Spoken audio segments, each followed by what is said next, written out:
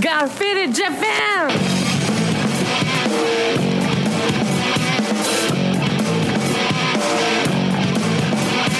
Yeah, all the time I'm on business. I'm all about my business, but I ain't got no briefcase. Yeah, all I got's some whiskey. Open now the whiskey, bring it to you. Yeah, I'm leaning up against the door, and my feet set to the floor, and we're messing on go. Yeah, I've been in before. I'm a broken man, needing remedial lands. I'm all about my business. Let me love you till the morning.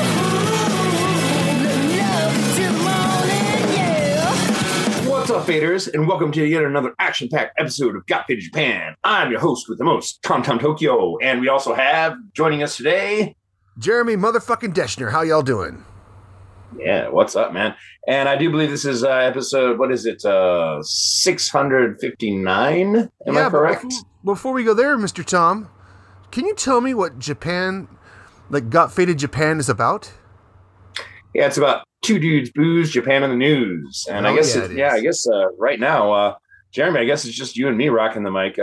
Johnny is an absentee. He said he wasn't at an art shows all weekend, and he was screaming at the top of his lungs. His voice is blown out. Yeah, I saw some of his posts on Instagram. It looked like a lot of fun. There were some bands there, and he was doing live painting and shit. So yeah, it sounded like if you're in Tokyo, that would have been a good time.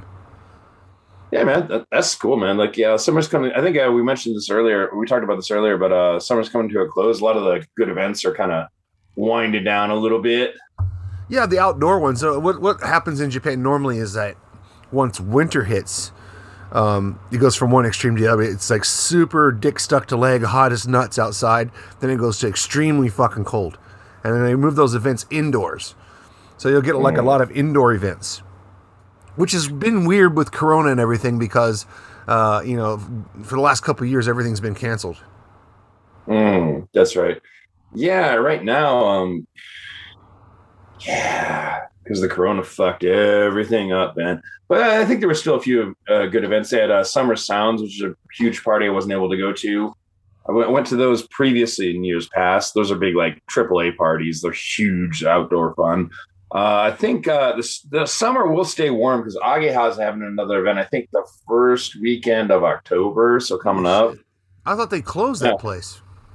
They did, but that doesn't mean the company isn't still around doing events. Okay, so where do they do these events at? Oh shit, I'd have to check, but they got some rental space out there somewhere. But they've got all the connections, and like they've got a bunch of A-list DJs that are super famous. Right on. A few foreigners like to bring in the crowd, but like a lot of them are like, if you're into Japanese music, you know the Japanese club scene looks like there's a lot of really like A-listers in there. I just found a badass Japanese metal band. It's basically the Japanese Slipknot, so they're called Crossface. They're really good. Yeah, okay. Yeah, I like them. I found them. Somebody said play it at the bar that I own. People can come in and request music, and they said play this, and I'm like sure. And they started playing. I'm like these guys fucking rock, dude. I was really impressed. That was pretty cool. Yeah. Hey, yeah. Tom, speaking. Go ahead, man. Yeah, speaking also like rocking, man. Like you just saw like I finally did get a chance to sit down and watch it, but that the Netflix documentary on Woodstock in '99. How was that? That was pretty fucking epic because I was actually there. You were there? Yeah, I was there. Oh wow! Like, where did you sit and like what did you see and what was that experience like? Oh man, like okay. First of all, I will say like the documentary was very accurate in nailing down like what actually happened. I didn't agree with every opinion in there, but like they had a lot of accurate info in there. But yeah, this is what happened. Like this is a 3-day event, maybe even like 4-day. Like they might have had some festivities going on there before, but like the first day wasn't really anything special because it was they called it emerging artists, and it was supposed to be like the people that were the next up and comers. And I don't think any of them were, and most of them sucked, to be honest. Anyone in particular that you remember? I don't know. Like, there's one like dumb band called Mo, and it's like, hey, we're 3 guys named Mo, so we thought our name our band Mo, and it's like, hey, Mo. You guys suck. Yeah. Hey Mo. Hey Mo. Mo. Mo's Tavern. Can I take your order? Is there a Seymour Butts there? Guys, this is see more butts, right? Yeah. Let me check. IP free. I'm looking for IP freely. Yeah. I need to see more butts. Yeah. Yeah, IP freely. Yeah. Wait till I get my hands on you, little jerk. Yeah. Yeah. So good. No, I went there. I didn't go there like to see if I could net shit. But it was okay because I went with two women. One of them I was kind of dating at the time, and the other one was just a friend. So we went up there like New York, one of the suburbs in New York, and then we jetted up there, and it was cool at first, but like until we started realizing like the documentary again accurately tells us how much they're fucking price gouging you. It's like $2 for like a slice of apple pie that you eat in like $4, or sorry, four bites. Right. But I mean, it's like an event. Like the event's always $6 for like a bottle of water. What's that? Events always overcharge. Yeah, they do, but this is particularly heinous because we already paid $150 for a ticket, and actually bought my ticket. I didn't gate crash because there's a lot of gate crashing. There's people just out there just pissed off, like teenagers that couldn't afford the tickets, and they started rattling the fence and everything. Next thing you know, the fence went down and just ran in there, and I was like, oh shit. Did you see that happen live?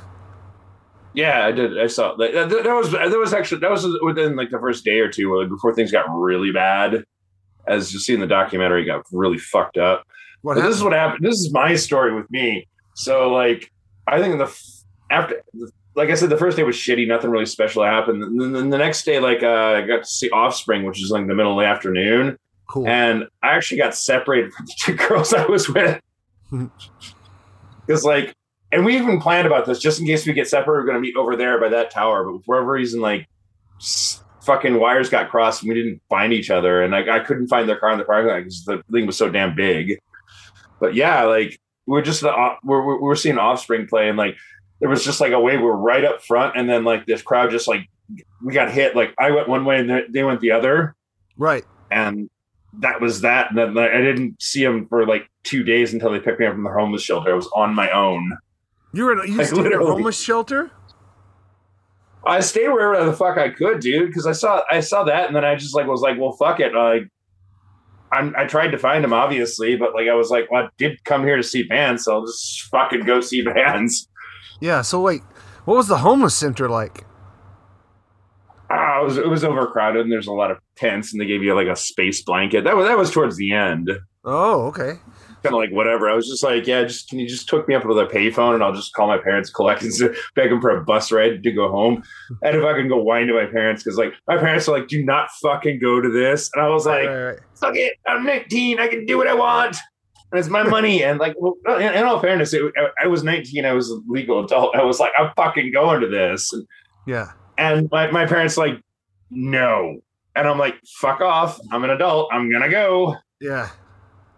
Oh, even before that, for me, like, because I was working a factory job, it was good money, but it was like kind of shit because you realize some of the people that work there are just dipshits. Oh, dude, I worked a factory job before. I know what that's all like. I was in Georgia, and I worked at this place called Peachtree Doors, and basically I had to stand in front of this giant oven. So between me and the oven, there was this like hangers with doors. Like the doors come in, and you put them on the hangers, and they're razor sharp. They're metal, right? They're metal doors. Yeah. And you have to wear these special gloves, and you put them on the hangers, and then they go and they get sprayed with this like anti-rust and paint kind of primer, and then they go into this giant oven. It comes back around this way, and it goes back into this giant oven, and then it goes in there, and it's hot as fuck, dude. You're just dripping sweat, and putting those like you're grabbing sharp sheets of metal that are shaped into doors and putting them on this conveyor belt. It was hell. Yeah, that sounds pretty bad. Like, I don't know, my factory working job was that bad. I got shipped around doing different stuff. We were putting together semi-truck trailers.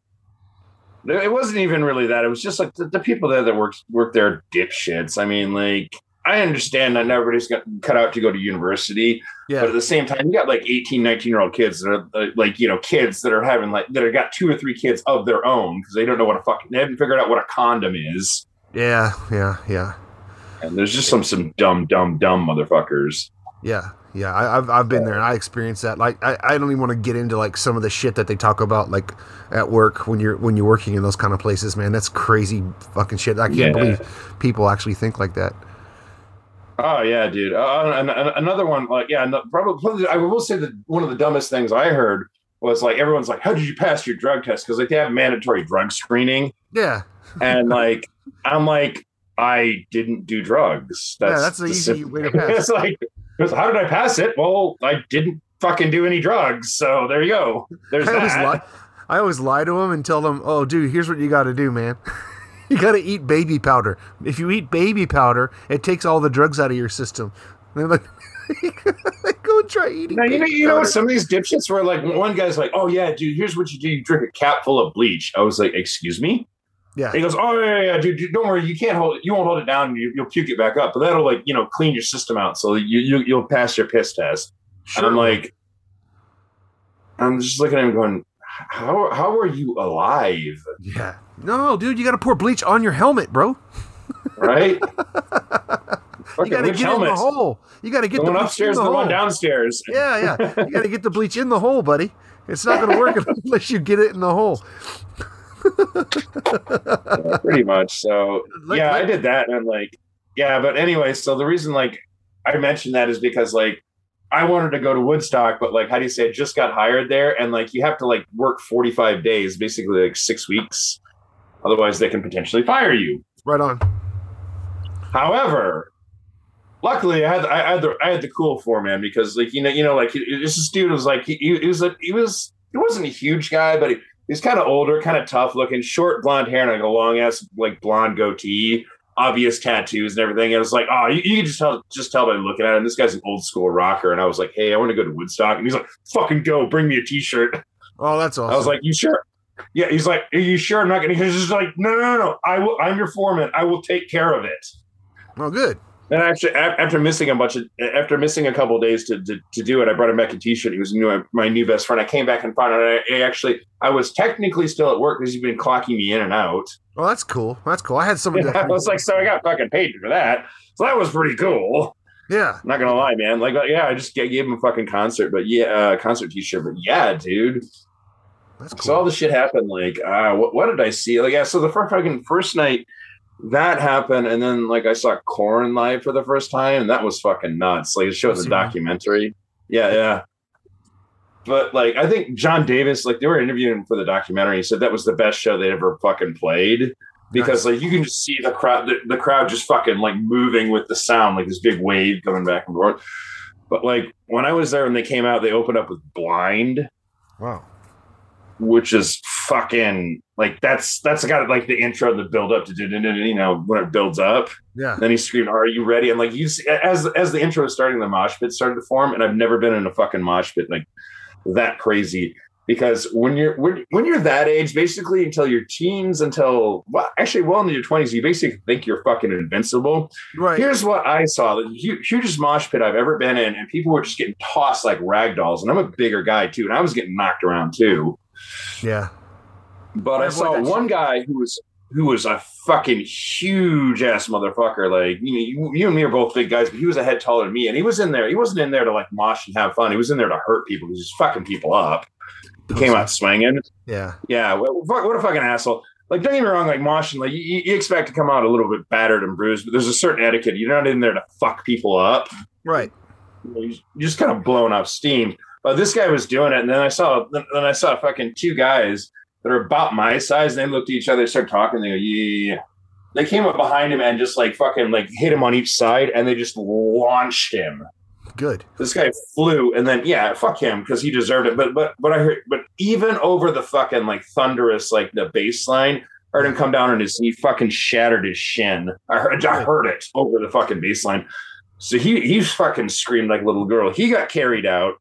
I saw another guy with spiked brass knuckles punching people. He got jumped by about 5 or 6 people because he was being an asshole too. And I was looking around going, it's attempted murder. I've been in mosh pits before, and like, and I've been in mosh pits before, but this is like, I was like, fuck this. Remember what I said about feeling you're invincible when you're that age? I wasn't feeling very invincible. So I fucking after a couple of tracks in, I crowd surfed out and I just fucking found a place on the hill and just watched the rest of the concert. It was like, fucking, I'm not doing that. Sounds like a couple of those nerds thought they were in Mad Max, dude, like Thunderdome and shit. Yeah, dude, that was in the wildest. Like, because I've seen Pantera, and I've seen Metallica, and I've seen a lot of these other heavy and hard groups, but I've never seen anything like that. Yeah, that's pretty amazing. Yeah, so that was pretty fucking nuts. So then, I wandered around, managed to procure alcohol here and there and whatever. At 19, that's and then just fucking. What's that? You were 19 and drinking beers. That's pretty good. Yeah, well, dude. Oh, yeah, I should mention another thing. They also mentioned there people were just openly doing drugs, like any substance you can name, and the cops were just rolling on by and not doing shit. Because it's like everybody was doing it. So what are they going to do? Throw everybody in jail? Yeah, impossible. Yeah, right. So it was just fucking. It was almost kind of Mad Max because like you're walking around, you're seeing people fucking walking around naked. Chicks with their titties out. Like one of the first things I saw when I walk in there is like this pretty hot girl was like walking around like completely naked, just wearing sandals and body paint and said, "I'm naked. Why aren't you?" And she was getting aggressive about why everybody else wasn't naked. Yeah, that's probably not going to end well for her. Yeah. Well, that's the thing. That's the thing. And another thing they mentioned in the documentary, which is a huge fucking problem, is like girls were going crowd surfing. They were just getting molested by asshole dudes. Yeah, that's what I'm thinking. There's always one loser there who's going to take advantage of that and try to do something. Well, that's the thing. I admit it was fucking problematic because there wasn't one loser. It was a lot of guys were doing it. And like I will admit that not everybody was doing it. Like, dude, if I was in the crowds as well. Fucking chick came by and just try to pass her off, don't touch her naughty bats, just Yeah, I'm not even going to do that much. I'm just going to stay in the back. Yeah. Yeah, I don't. Yeah, but anyways. Yeah, but like she was crowd surfing naked, and she of course got fucking molested, and then like whatever, like she fucking walked up, she fucked off with like a couple other dudes just followed her, and I'm just like, yeah, she's gonna get fucking stuffed like a Thanksgiving turkey, and she'll probably enjoy it too. I don't know, man. I don't think that anybody enjoys that. I don't know. Yeah, everyone teaches their own, I guess, right? Right. Hey, you've been to concerts in Japan. Like, what's compare going to live Woodstock and the live concert in Japan? Well, how do those two compare? Japan's nothing, man. The crowd, people are polite and civil and everything. Yeah, they pretty much dance and shit, but they don't get loud. They don't get boisterous. They kind of just keep it to themselves, Right. Yeah, because I've seen Infected Mushroom play a bunch of times actually. That was pretty cool. Like, people just dance and shit. And I saw Underworld live. That was cool. A couple other groups here and there. So yeah, it's compared to fucking everybody getting nuts. And again, like you mentioned in Woodstock, like there's a lot of like metal, like really hardcore aggressive music in there. So I don't think that changes anything. I think it's just the people altogether. You get dipshits no matter what kind of music they're playing. Yeah, that's fair. Fair enough point. Yeah, so after that, I think I fucked off and slept outside in somebody's lawn furniture. Wow. Randomly, yeah, because I tried sleeping in a movie theater and couldn't do it. Again, I was on my own, so I did that, and I just fucking slept. And this chick gets out of her tent, and I was like, "Oh shit, I'm sorry."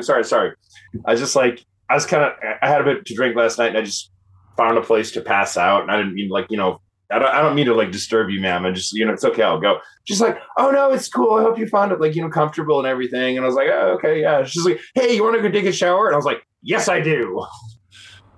What happened? So I was also thinking because I was with a girl at the time, but we were long distance relationship, so it was never really clearly defined. But it was understood if she's around, we're an item, but if she wasn't, I was like, to take a shower with this girl, this lady, this nice lady. Yeah, so she walked over in a bikini, and they had the mist showers going, and no one got naked, unfortunately. But I was still, I was thinking, I was like, fuck, I was like, oh, okay. Yeah. So we did that, and I saw Fatboy Slim spin live. He still sucks. I've seen him since then. I've seen him in Japan. I like his music. He's a great producer, but he cannot DJ for shit. Yeah, are you good at it? Yeah. Actually, I am. I didn't know that. Yeah, that's cool. I got a whole DJ setup. I'm learning how to do. I still suck. Oh, really? Yeah, I Can bought you the beat old match DJ. properly? Go ahead. What'd you say? Can you beat match properly yet? Yeah, pretty much. Yeah.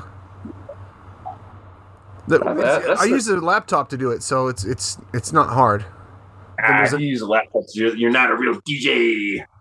oh, come on, man. I'm not Yeah. trying to be a real DJ. I'm just trying to learn how to do it. You know what I mean? Yeah, I know, but yeah, I can do it. Like I got the professional setup and everything. I used to DJ for a long time. You know that? No, I didn't know that. I had no idea. No, I did for a long time, but like basically, yeah. When my wife got pregnant, I voluntarily gave it up, Cool. and I gave it up because we're expected. You're a DJ first and foremost, but you're expected to be a promoter and bring people. And like I'm getting older, and like most of my friends is getting older. Like they're married and have kids and can't come out as much. So it's like every year that went by, like I had a good successful run, but like every year that went by is getting harder and harder for me to bring people out. Mm-hmm.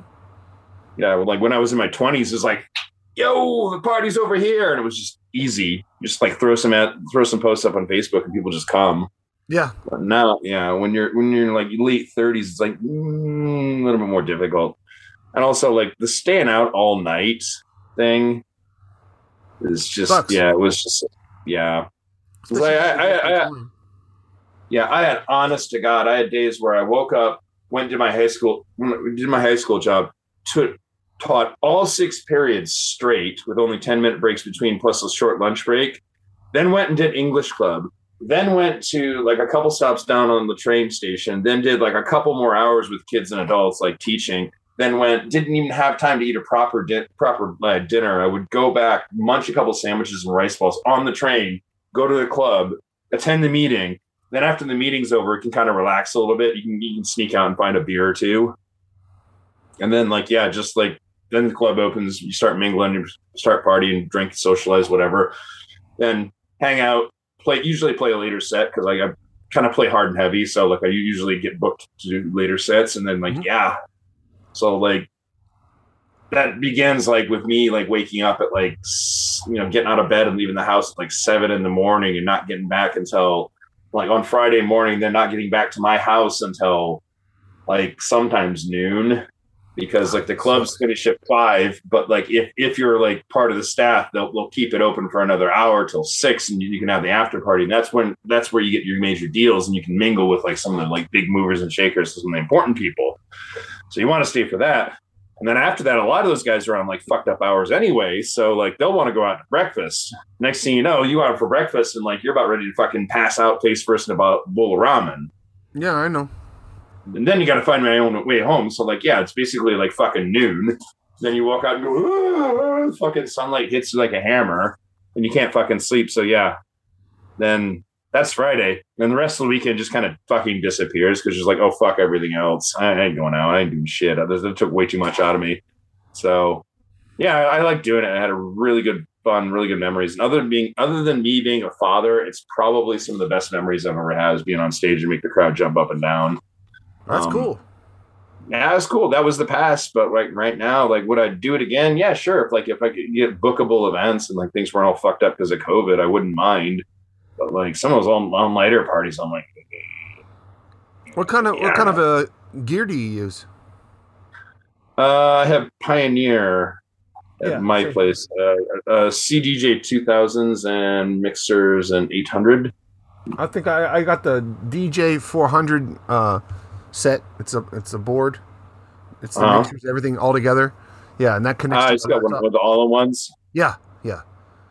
I told you I'm a beginner, dude, so I just need that, and then also it hooks to my laptop. If you're a beginner, you don't need anything fancy because like those all-in-ones are actually kind of nice because they're portable. Yeah. I got it into in its own little case and everything. I can carry it around, and I got a speaker that goes with me.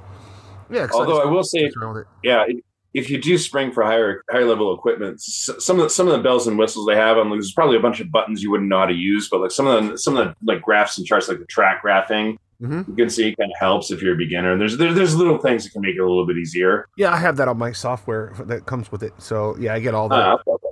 Yeah. So you're probably all right. It's pretty good. And then like I'm doing a DJ night on September 17th at my bar. So we've got a couple we got 3 DJs coming in actually that are gonna do 2 sets each. So it's going to be a long night. It's going to be really good. Yeah, it's pretty cool. Yeah, so if anyone's in Fukuoka, you got a dance come down. floor, you got space where people can dance. Yes. Oh, that's cool. Then it's a done deal, right? It's a done deal. This is like my third one. So I've had two successful ones before that. Oh, hopefully, maybe things will work out, man. Maybe eventually I can find my way down there. Maybe I can spin a set or two. That'd be cool. Probably a little bit rusty. That'd be all right. Work out the kinks, man. Right. Yeah, Johnny used to DJ as well. Like Johnny actually, he can DJ. Like, because he came over to my place, I was just like, oh no, can I fuck around with your decks? I was like, all right, man. But he used to go old school vinyl, which is like pretty hardcore. That is hardcore. I go all digital. I have everything on. I use the software, and I use a music source called Beat Source. They have all the music on there. You can just search for the music and then queue it up and have it ready to go. Load it on your decks. Yeah. That's cool. Yeah, man. Yeah. All right. With that being said, man, let's get into the news. Let's take a little break and then let's hit the news. Oh, wait. One quick thing I did look back to Woodstock though. Like, all right. What you see on the third day where everything gets fucked up was true. Like how they just set everything on fucking fire. And They were pissed off because like they were supposed to have like some big act come out at the end as a surprise. They didn't, and the price gouging, the people just the place being fucking filthy and fucking unsanitary was absolutely true. I didn't really take part in the riots. I was just kind of like fuck it because I saw shit kicking off and I was like after 3 days of like absolute mayhem and I was like no. So I literally just like I didn't either. I kicked down part of the wall, like maybe one panel, and I was like okay, that's not on my system. That was the most I did. I didn't like fucking like start looting any of the places or anything like that because I know some of those shops got knocked over. And like, they were looting. Like the 2 girls that I went with said like people just ran in, started ripping the place apart and started tossing T-shirts out, and they came back with a bunch of free merch. That's fun and shit like that. Those guys who own those shops pay for it, man. Oh, yeah, well, they shouldn't have been fucking price gouging though. There are plenty of places that were charging actual reasonable like fees. Yeah, and there were some that weren't. All right, man. Yeah. That being said, let's hop into the news. All right, sure, man. Want to take a quick break? Yeah, take a quick break, and we'll be back with the news. So we'll see you guys in a few minutes. 8 Stars American Bar, located between Daimyo and Yakuin. Come get your party on.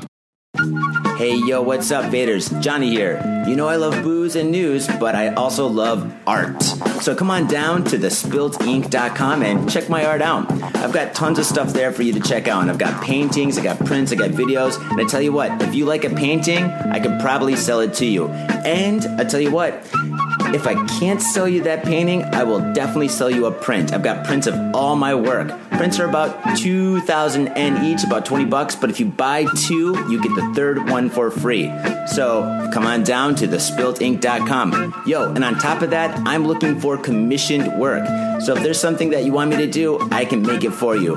Just check out my stuff and see if you like my style. And if you like my style, I can definitely paint you anything on canvas, paper, whatever. I've done it all. So come on down to thespiltink.com. That is THESPILTINK.com. Thespiltink.com. Proper. Mitsuya Liquors. Yo, what's up, faders? If you're in Asia, if you're in Japan, if you're in Tokyo, if you're in Asagaya, you better get down to Mitsuya Liquors. That's right. For the most affordable prices in Japan, you can get over 300 different kinds of beer. That's right, over 300 different kinds of beer. And of course, they got all the shochu you need, all the sake you need, and of course, they got wine from California to Italy to France to New Zealand. They got it all. When I say they got it all, they really, seriously got it all. There's no joke about that. So get down to Mitsuya Liquors. And if you go in there and you say, got fit in Japan, you will be more than welcome to go into their back room and drink those beers that you just purchased. That's right, got fit in Japan at Mitsuya Liquors. And 3 times a week, they have a sushi chef there. So get your sushi on, get your drink on, get your fade on, and come on down to Mitsuya Liquors, located comfortably in Asagaya, about 5-minute walk from the station. Mitsuya Liquors. Are you in Harajuku? with some out-of-town friends or your family or significant others? Yeah! Do you want to chill and drink beer and eat sandwiches while your friends overpay for glitter unicorn socks? Yeah! And the flavor's gonna make you complete at Harry's Sandwich Company. So come on down to Harry's Sandwich Company in the heart of Harajuku, right off Takeshita Street. See you there! Yo, what's up, faders? It's your boy Johnny. I have an opportunity for you. Well, in fact, I have 50 opportunities for you. A few years ago, I painted all 50 American states. And in each and every state, I painted in all major city names, the state's cultural icons, pop culture that pertains to that specific state, and a whole lot more fun, interesting, and educationally groovy stuff. The project took me over 8 months to complete, and now they're yours forever. I have digital prints available for download on the Spilt Inks Etsy shop. These prints started off at about $5 a pop, but not anymore. These high-resolution prints are $1 each. They're yours for $1 each. So brighten up your walls and expand your mind with your favorite state. These prints are $1 each, and they're worth so much more. These paintings are absolutely incredible. You're gonna love them. And if you don't like the state project, that's cool. That's cool. Johnny still has love for you. But check out the Spilt Inks Etsy shop to find all sorts of other wild art that will save your soul and blow your mind. So go down to the show notes for a direct link to the Spilt Inks Etsy shop. Go there, shop away, support the show because we love you. And we love art too. So faders, without further ado, enjoy the show. If you're gonna get your fade on, you gotta get your fade on in style. And that's why I use Ghost Town Pomade. Ghost Town Pomade is the #1 badass pomade, and I practice what I preach. When I leave this house, if I'm not wearing a hat, if I'm not wearing a lid, I'm wearing Ghost Town Pomade in my hair. This stuff is amazing. It smells good, it looks good, and it feels good. Ghost Town Pomade, badass pomade. And let me tell you one thing, it comes in a lid. That's pretty badass. This whole world is so nerfed up these days. Everything is plastic and pink, but not Ghost Town Pomade. This stuff is a man's pomade, and it is hardcore. It's so hardcore, it's from Oakland, California. Oakland, California. That's right. Ghost Town Pomade. Get your fade on in style. Proper. In Tokyo and craving soul food, we've got just the place for you. Soul Food House in Azabujuban. Check out what we do at soulfoodhouse.com. Come by and taste the love. We look forward to feeding you. And we are back. Jeremy, motherfucker, how you doing? Doing fine, man. I'm happy to be back, and I'm ready to read this news. What you got going on over there? Not much. I'm ready to dive into the news. First, I wanted to ask you what you be drinking. All right, I am drinking these festival-looking Asahi beers. It's not the regular can. It's called a premium can or premium beer. It says like a, I don't know what it says on there, but it's like some kind of like festive can with ribbons and all kinds of shit on there. Yeah. I'm drinking Suntory Rich Malt, which has the similar to what you just said. It has the fall packaging on it, so they're rolling those bad boys out now. Yeah, they're not bad. I always roll the fall boys out. I always like the fall beer. Like it's got like some kind of like, I don't know, kind of a crisp taste to it. Yeah. I really like Japanese beers, man. Some people don't like Asahis. They say that gives them a headache. Doesn't bother me, man. Not at all. Which out of the big three, what's your favorite? Sapporo. Sapporo? Really? Yeah. I know Johnny's like Asahi Silver Bullets all the way. Yeah. Yeah. I'm more of a Kirin man, but like there's not like, if we're being honest, there's not a huge difference, I don't think, between most of them. Well, I mean, if you get into Ebisu, like Ebisu has kind of a sweeter finish to it. So after you drink it, it's a sweet aftertaste, which is okay. But I don't want to drink 6 of those. But Sapporo is just like a lager, man. It's just like a crisp beer. You could drink 4 or 5 of those and just be happy. Mm-hmm. Yeah. I always like the Kirin's, man. I don't know, something about that deer. Kirin is not a deer, bro. It's a giraffe. Oh, it's a mythical deer. It's not a giraffe. It's like a mythical, like it's from their mythology. Oh yeah. Well, what do you say? What's the Japanese word for giraffe? Kirin. Yeah. That's why it's a giraffe. Motherfucker, a giraffe does not have horns. It does too. It's actually a mythical creature. What's that? A giraffe does have like a big horn, like knobs on its head. Horns. That's how it fights. Knobs, dude. but not like fucking big, like fucking gobbledygook spiderwebs. It doesn't have antlers, but it has horns on its head for sure, bro. Okay, fine. It's got horns, but not like the fucking. Look at the picture. Look at the picture. Tell me that's a fucking giraffe. It's like it's a mythical deer from their like mythology bullshit or whatever. It's a giraffe, dude. The word is giraffe.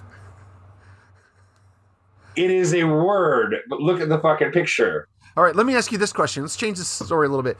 You've seen the Ebisu bottles, right? And it's got an old man, like a samurai, sitting there, and he's holding a fish.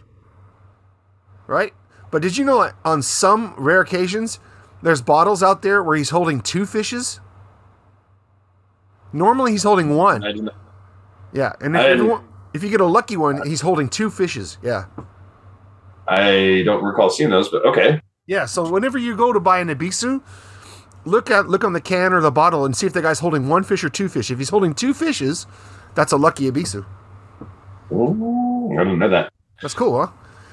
Right. Jeremy had it because like Ebis is made in Ebis, which is like literally one stop away from where I am now. Yeah. But But anyway, so Johnny was telling me he was over. He's like, yeah, dude, you know that like there was just like this bum out there who used to just go fishing out there in the river, and everybody liked him. He kind of became the unofficial mascot. And they started pitching him like beers every once in a while. So he just like that's where they named the beer after him. I was like, really? And he actually had me going. Then until I realized, no, that's not actually what it is. Like Ebis is it's actually the god of fortune, specifically the fisherman. Yeah. So apparently when he was born, his legs were all fucked up, I guess. So they're just like, well, fuck it. Like, he's deformed. Like, fucking get rid of him. So they tossed him into the ocean. And he was just like such a happy kid. He just swam around. And then, like, he was nice to everybody. And, like, fishermen would see him. And he'd come by and be like, ooh, here's some fish, blah, blah, blah. And he got, fat and happy. Oh, that's cool. Fat and happy. Yeah, that's where it's from. It's a Japanese god of fortune, particularly for fishermen. Very interesting. And if you find the one where he's holding 2 fishes, that's the lucky Ebisu. So you now have to keep an eye out for that shit. That's cool because I learned that shit after I bought my bar, man. Yeah, I don't know if I've ever seen 2 fishes. I have a clear like distinct memory of like the can and like the logo, but like I just always remember 1 fish. Yeah, that's why it's a lucky one. It's like a 4-leaf clover. If you find the one with 2 fishes on there, and I find them all the time because we order a shit ton of them all the time. But you own a fucking bar, so yeah, we get them all the time. Yeah. If you're not going through a lot of booze, then your business got to be hurting, right? Right. So that's fortunate for you, right? Thousands and thousands of dollars worth, man. Yeah. All right, Tom. If you're not moving that fucking product, man, like it's not good, right? Totally. That being said, let's hop into this news, man. All right. I got the first story, and it's a doozy. It is a doozy. I think this is the only time we've pulled a triple parter. We've done a follow-up and another follow-up. Right on. God willing, we'll have another one. Because right now we're into the trilogy. Hell yeah. All right. So this one says, Japanese monkey hunting team shoots woman with a tranquilizer dart. Oops. You thought you had a bad day. And it's got a picture of on the page has a picture of a monkey touching his dick. Great. Right. He's just sitting there touching his dick. Hey, little buddy. Like, no, he's grabbing his balls. He's like, fuck you. Yeah, you ain't shooting me with the dart. Okay, let's read this. City's attempt to protect residents from wild animals ends up sending one of them to the hospital. On Monday afternoon, residents of Fuji City, Shizuoka Prefecture, reported seeing a monkey that had wandered into the area from near Fujikawa Station. In response, City Hall dispatched 3 municipal employees, one contracted specialist armed with tranquilizer rifles to subdue the animal. So basically, they hired the 3 Stooges, to come do this. Pretty much, right? You can tell from the headline, right? Yeah. So funny. The 4 monkey hunters arrived at the station shortly before 3 p.m. and summoned a woman who had seen the monkey so she could supply them with more information. What kind of information? It's over there, motherfucker. Yeah, it's over there, dude. Go over there and look for it. It's covered in hair and it's got its dick out.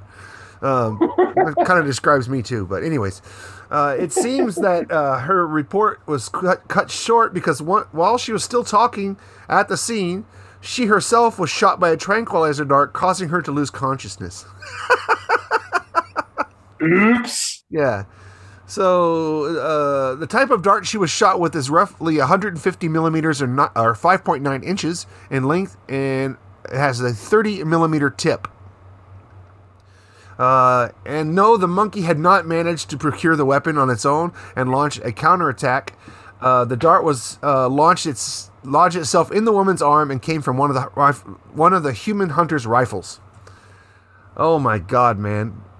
This is just like a slapstick comedy, right? Yeah, right. Yeah, but this raises the question: like, how ugly was that lady, man? She's so ugly they thought she was the monkey and they shot her. Where's the monkey? Oh, there it is! Bang, bang, bang, bang, bang! Ooh, monkey! Oh no, that's the lady. Holy shit, dude! Have you ever experienced being around Japanese monkeys? I've only seen them in the zoo. Only in the zoo? No, I've experienced the wild ones. I went to Yakushima, which is another island off of Kyushu. You gotta go to Kagoshima first, and then you take a small, stupid little prop plane to the next island. It's just Yakushima. And I went down there, and that place has got a shit ton of monkeys that are just running around. And they do have giant fangs, dude. And they open their mouth incredibly wide. Scary shit. So, did you fuck with them? Did you fight any of them? Fuck no, dude. I hate like animals that are big getting close to me. So I just rolled up the windows of the truck I was in, and we're like, don't make eye contact with them. Don't show them your teeth. Whatever. Just stay the fuck away from them. All right, Tom. I see. How big are these fuckers? About the size of a 6-year-old child. They're big. So that's pretty big, man. Yeah, they're big. Like you said, they got big old fangs. They get nasty. Man, like, what the fuck, man? What the fuck is going on here? This is like 3 fucking times in a row we've got stories about this. They keep, like, monkeys. First of all, like, you have anyone who's just tuning in, hasn't listened to a previous episode, these monkeys are just fucking rampaging, running around causing mayhem, just like sneaking into people's homes, assaulting them, biting them, and just basically starting shit. Yeah. So they formed a monkey task force to take care of them, try to quell the problem, and the monkeys are still going on. They just keep escalating. They're like, motherfucker, I ain't going down without a fight. Monkeys give 0 fucks about rules. Right? So now they've got some very confident and very well-trained city employees. Now they're running around shooting people with fucking darts and knocking them out. So funny. Hit her in the arm. I wish I hit her in the neck. 3 darts is too much. So what the fuck, man? What are we going to call this episode? Like Monkeypox Apocalypse Part 3, The Uprising? Something like that. Right. Reckoning, Uprising. Now, I used Reckoning last time for the sequel, so I think we're going to have to go with The Uprising. Fuck, dude. I will say this, man. If the monkey did actually take had the monkey actually taken the gun away and used it itself, I think I'd just jump out the window now. It's like, all right, fucking, we humans have had a good run, but I think we all know what the next dominant species is going to be. Yep. Caesar's going to teach them how to use weapons. Pretty much. Yeah. All right, Tom. How about the next story? All righty. Hold on if I can see. Oh, come on. Oh, okay. There we go. And speaking of stupidity and bad decisions, unlicensed drunk driver involved in hit and run makes pathetic attempt to avoid police. I blame Grand Theft Auto for making it look too easy. On August 12th at approximately 9:20 p.m., on the rainy streets of Kiyosei, Tokyo, a 54-year-old man was walking. Just as he moved to avoid a puddle, he was hit from behind by a light truck, suffering serious injuries that are expected to take 2 weeks to recover from. Driver of the vehicle, 33-year-old Tomoyuki Saito, goddamn Saito-san, immediately drove off after striking the victim. Saito had been bar hopping and drank about 10 highballs prior to the incident. In addition, he had lost his license. 10. That's a lot. Yeah, that's a lot of fucking highball action. That's what nearly a bottle of whiskey. Yeah. Yeah, I was gonna say, like, yeah, you're barman as well. I was gonna say that's close to a bottle, right? Yeah. Because like, what was it like? Highball's a double shot, and then it's just like a squirt of soda, right? Something like that. Yeah, it depends on the size of the glass you're putting in. But like in my place, it'd be like a double with top it off with soda. So yeah, you're looking at like about a liter of whiskey there, bro. At 10, fuck. I'm surprised he's still standing. Yeah. Well, apparently he's a professional drunk. Not so much with the professional driving. Here's where it gets a little bit hairy. He had lost his license in a previous DUI 7 years ago and was driving a truck with an inspection sticker that expired more than a year ago. So, yeah, he shouldn't have been driving under any circumstances. The windshield on Saito's truck shattered and the body was noticeably dented from the collision. Also, there was a witness on the street at the same time as well as surveillance cameras. Likely realizing all this, Saito appeared to have made a cunning plan to elude law enforcement. He would just paint his truck a different color. He lives in a cartoon. Right? This fucking Wile E. Coyote logic here, right? Exactly what I mean. Sorry. All right. So we've got dumbasses that are supposed to be like, quelling the monkey riots, like shooting random people, not the monkeys that were meant to go after with tranquilizers. Now we got this dipshit driving around drunk going, fuck, I just hit somebody. Oh, it'll be fine. I'll get away with it. I'll just paint my truck a different color. No one will notice, right? Except for all the blood and hair on it. Right. It's also like those old school like camouflage like T-shirts that said like just camouflage T-shirt that says then have like a sticker on the front where it says you can't see me. Yeah. Right. So yeah. However, as you imagine, a repeat drunk driver unable to get a license or his vehicle inspected isn't exactly the most industrious person in the world. And so, by the time the police caught up with Saito, his vehicle had gone from pure white truck, which can be seen in the following report. Though he admitted to the hit and run, in fairness, Saito did not cop to attempting to fool police by partially painting his vehicle a jaunty papaya orange. Because that'll make it less conspicuous. Half orange, not a whole. He didn't paint the whole truck, just half of it. Right, yeah. Stupid ass. Yeah. The way they capture him is like they paint a tunnel on a solid brick wall, and he tries to drive into the tunnel and crashes it. Right. That's cartoon logic. Like yeah. I always used to think that was great. So like he'd do that fucking painting thing. The Roadrunner would just like run right through it and be like, look around, then he'd like smack into it. Yeah, that's funny. Fucking cartoon logic. Yeah. Apparently when you're that drunk, I guess you do operate on cartoon logic. Stupid ass, right? All right. Right. Stupid as stupid does. All right, Jeremy, you get the next one? Yeah, sushi chef drops knives on train causing a panic and delays. All right, let me just preface this with, you can tell this is probably written by a non-native English speaker. You'll know why in a minute. Given the general rarity of firearms in Japan, knives are frequently used by those looking to intimidate others or inflict violence. Among those, kitchen knives are frequently mentioned in armed robbery reports, likely due to the imposing size and sharpness. So these kitchen tools can cause an alarm when seen outside of their natural habitat. Okay, such as on an express train running along the KQ airport line in Ota, Tokyo, at about 6:40 p.m. on August 26th. It was there that 3 kitchen knives fell out of a man's bag, causing one panicked passenger to hit the emergency door cock, a lever that allows the passengers to manually open the carriage doors. So, first off, I don't know what a door cock is. Why didn't he just say a lever? And why is it a door cock? Because they had to use cock. He had to get his cock in there somehow. Yeah. Well, if you scroll down to the bottom, as you say, it was written by Kiko Hachima, so a woman, so obviously she's all about the cock. Brain. Yeah, she's all about the cock. So anyways, the train made an emergency stop at Anamori Inari Station so the passengers could escape through the doors onto the platform. And a so-called emergency number, and some called the emergency number 110 for police, or posted on social media that there was a person with a knife on the train. So basically, they overreacted to this guy dropping his knives on the train. The sushi chef. So all services were temporarily suspended for the KQ airport line up to 40 minutes due to the commotion. However, it was quickly learned that the owner of the knives was simply a sushi chef in his 50s who was moving the blades to his new workplace. He was a little tipsy at the time and had dozed off while riding the train, and a sashimi knife, a regular kitchen knife, and a pointed carving knife known as a deba bocho that he had kept in a drawstring bag had gotten loose and fallen out when he moved.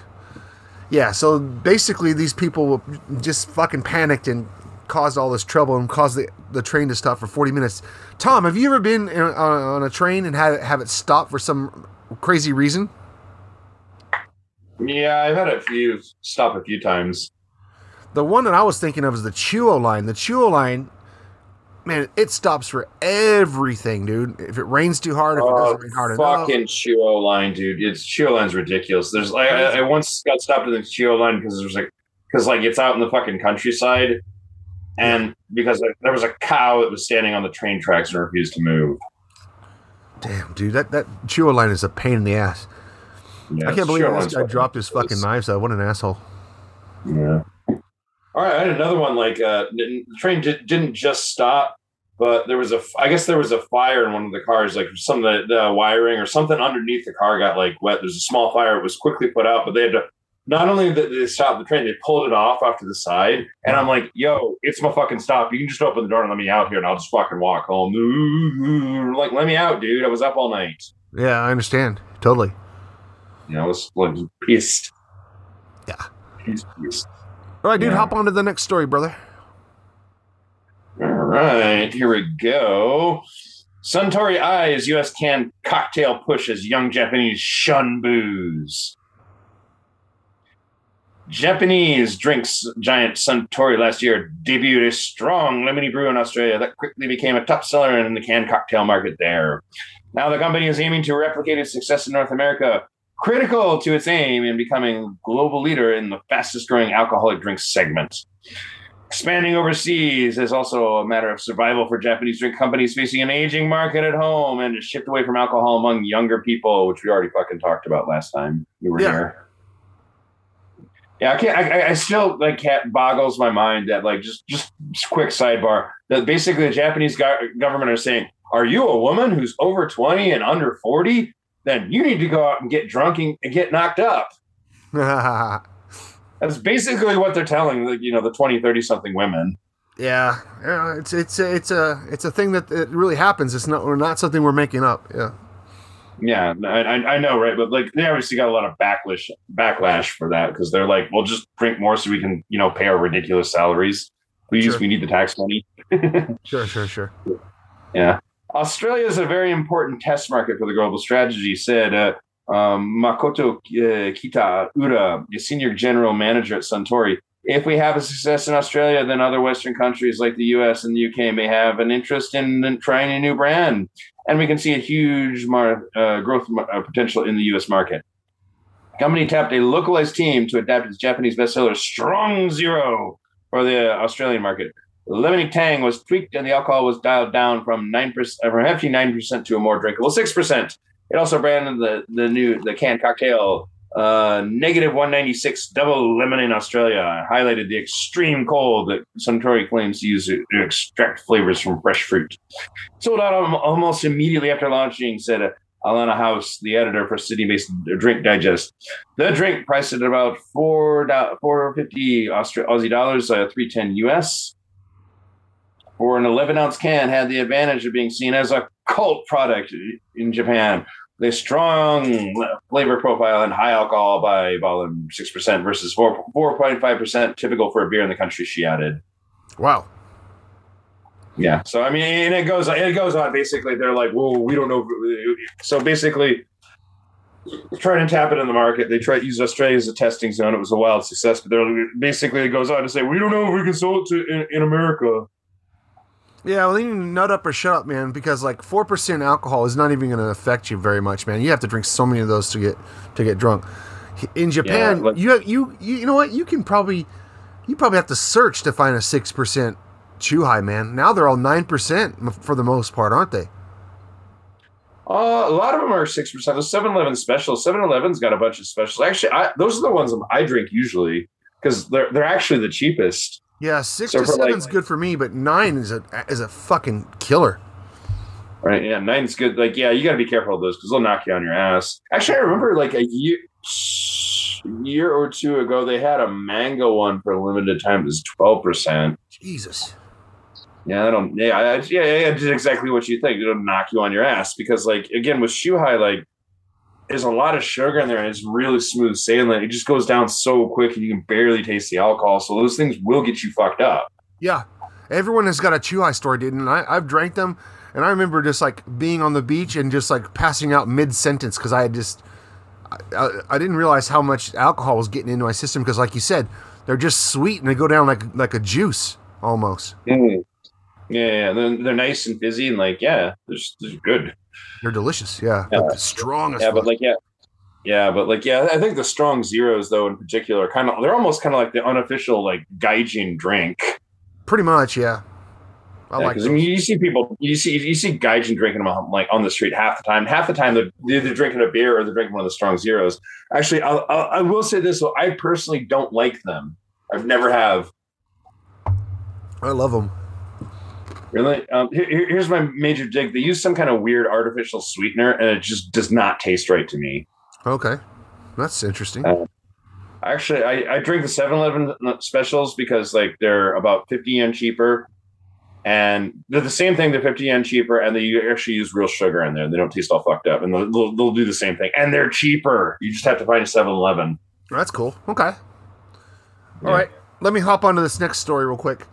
All right. Japanese town spends 25 million yen in COVID money on giant squid statue and says it's paid off big. So a gigantic squid statue was given a huge boost to the economy, a city claims. The Japanese government has provided various aid to communities to help them cope with the difficulties of life during the pandemic. This included grants to help sustain and revitalize local economies. One of the more unique plans for using the money came from the city of Noto in Ishikawa Prefecture, where the politician in charge of the town decided to build a giant 13 meter, 42.65 foot long statue of a squid. The statue was not cheap at all. Noto spent $25 million or $241,500 US at the exchange rates at this time of the government's grant money to build the Ika King or King Squid, and wasn't even able to finish it as the city had come into problems and it needed 2 million more yen to complete the tentacle installation part. Wow. Okay. So why? Well, Noto's famous for its locally caught squid, and the town's roadside souvenir shop, a tourist center, Skuku Mall, is also called Squid Station. The Ika King, or Squid King, is located right outside Skuku Mall, and the stated hope was that the statue would help attract more visitors who would then purchase regional products and otherwise contribute to the local economy. It's 27 million is a pretty huge investment for a squid subsidiary, though. Seeing that it has 0 yen expense in the annual budget almost every year, every town in Japan, whatever, that's really weird. Okay, so basically, they got this 25 million yen, and they needed 27, but they went ahead and started this squid, and they built it hoping that it would bring in other people to the economy. They're saying it has. They're saying it was worth it. Noto claims the statue has resulted in visitors pumping about 600 million into Ishikawa's economy, and people say that's more than 22 times the cost of the statue. Wow. What do you think, Tom? Big ass fucking squid. I don't know. Do you believe him, or do you think this is a politician pulling a CYA? Cover your ass. Oh, I haven't seen the documents to prove that. That's a claim he's making. I haven't seen the documents to prove 600 million. How does he arrive at that 600 million even number? Right. So I don't know. It sounds a little bit fishy, and this squid is kind of I'm looking at pictures and it's fishy or just I don't know. Let's just call it what it is. Fucking god awful. Yeah. Can you actually like? Is this like mouth hole open where you can actually climb inside it? I think you That's can. what I was looking at, right? Yeah, it's got a giant mouth hole. Yeah. God. Jesus Christ. What are they thinking? Then again, like, dumber things have worked in Japan. Like, there was some train station in the middle of bumblefuck that was going to get shut down because basically it wasn't getting enough people weren't getting off at the stops. So they're just going to discontinue it. Right. But like, there are a few people out there, like old folks that like have mobility issues. And, like everybody panics. They went through a couple like, campaigns to try and save it. You know what fucking wound up saving it? They got a fucking cute kitten as a mascot, and people went up there as to do tourist shit and take pictures of the cute kitten and buy merch. Right. I think I know that place. Yeah. Yeah. All right. You might have heard of like shit like that like happening. So I don't know. We got about 10 minutes we have to finish up because of a limit here on Zoom. So want to read one last story and end it with that? Sure. Saitama lieutenant calls subordinates lunch garbage, then loses job for eating garbage lunches. Glass houses. When I was a teenager, I worked at a fast food restaurant, and often at the end of the day, there'd be unsold burgers left over. I remember asking the manager if I could take one, but he refused, saying the store policy forbid it because employees might be encouraged to intentionally make extra food just so they could get it for free at the end of the day. Despite their reasoning, it seemed like a waste of food to me, which is why I can sympathize with the actions of Lieutenant with the Detention Management Division of General Affairs Department of Saitama Correctional Police. However, unlike me, he never bothered to ask to take leftover food, and ultimately it cost his job. The division where he worked handled the bento issued to prisoners, but never sure on how many people might end up in detention on any given day. There will be extra lunch pouches ordered. The 50-year-old lieutenant, believing that throwing away food like this was a waste, helped himself to one of the extras. He did this often. And over 4.5 years, he did this often over the 4.5 years that he worked there. However, these bento were property of the Detention Management Division, and taking them without permission was tantamount to theft. Each one was said to have cost about 300 yen, $2.18, which could have added up to quite a bit over the years. As punishment, his pay was docked by 10% for 6 months. In addition to the lunches, the lieutenant was also accused of several cases of power harassment, which is when his superiors display bullying behavior to subordinates at the workplace. In one instance, the lieutenant said to have walked up to a lower-ranking officer who was eating his lunch, prepared for his wife, that said, "That bento looks like garbage." I guess this guy's a fucking asshole. Yeah. That was a particularly odd insult to make, since the lieutenant himself was regularly eating bento intended for the garbage. Granted, their condition was fine, but it wouldn't be incorrect to refer to this as an actual garbage bento. The irony was not lost on the readers of the news issues, with some suggesting the lieutenant was actually complimenting the officer's bento among general people that felt anger over the power harassment. Given the double offense of theft and power harassment, the lieutenant voluntarily retired on August 25th, shortly after his punishment was handed down. The Saitama Prefectural Police also issued a statement saying, quote, "It is regrettable that this incident damaged the trust of the people in the prefecture. We'll make efforts to prevent this from happening again." Hopefully they do, because if frequent reports are anything to go by, the problem of power harassment is especially prominent in police forces and sometimes with tragic consequences. So what do you think? Think it's a garbage lunch? I think he fucked up by taking the bentos out of the jail. Because if he ate them while he was there on the job, then he wouldn't have been stealing them. Right? If you take them home, that's stealing. But if you eat them there, it's not stealing. It's just eating. Right? So, yeah. It's all about... I think he done fucked up in a lot of ways, though. Also, like, I don't know, man. The guy's a dick. You know, why would you randomly walk up to someone that's like, yo, your fucking, like, lunch bunch your wife makes you looks like shit. Why would you do that? He secretly wanted it. He wanted the guy to throw it away so he could grab it and eat it. Because he would get it out of the trash. Right? Yeah. This is probably like a weird fucking kink he's got. So he had his fucking chopsticks in the other. He's then his fucking dick in his hand, in his other hand was jerking away, going, garbage bento. Oh, here we go with the special sauce. That's awesome, dude. What a great image to end on. Right? Yeah. So, hey, man, they look like shit. They're bound for the garbage. So, man's got to do what a man's got to do. All right, dude. Hey, Tom, thanks for hanging out today. It was good to podcast with you, and I hope to see you again soon, man. Yeah, you too, man, Jeremy. Thanks for doing this special episode. And unfortunately, Johnny could not be here, but don't worry. I'm sure he'll be back next week. All right, Jeremy, thanks for taking the time to hang with me and awesome news articles, awesome stories. And as always, thank you. And to our kind listeners, to our faders out there, we say, check us out. We're on all the social media platforms, which, includes Facebook, Instagram, Twitter. Obviously, you're listening to iTunes or fucking Podbean or whatever you're at. And yeah, check it out and check our sponsors out. And Jeremy, you want to plug anything before you go? Yeah, if you're in Fukuoka, come to 8 Stars American Bar. That's my place. Come by and say hi. If you don't have money to join us on Patreon, don't worry about it. You can share our videos, share our podcast with your friends. That helps us out just as much. Leave us a 5-star review and, make sure you spell our names correctly. Thanks a lot. Yeah, right? Yeah. Yeah, and same goes for us. Please do leave us a 5-star review, a like or a comment, or share it if you like this episode, because every little bit helps. And yeah, also, and if you're really, really interested, check out our Patreon page.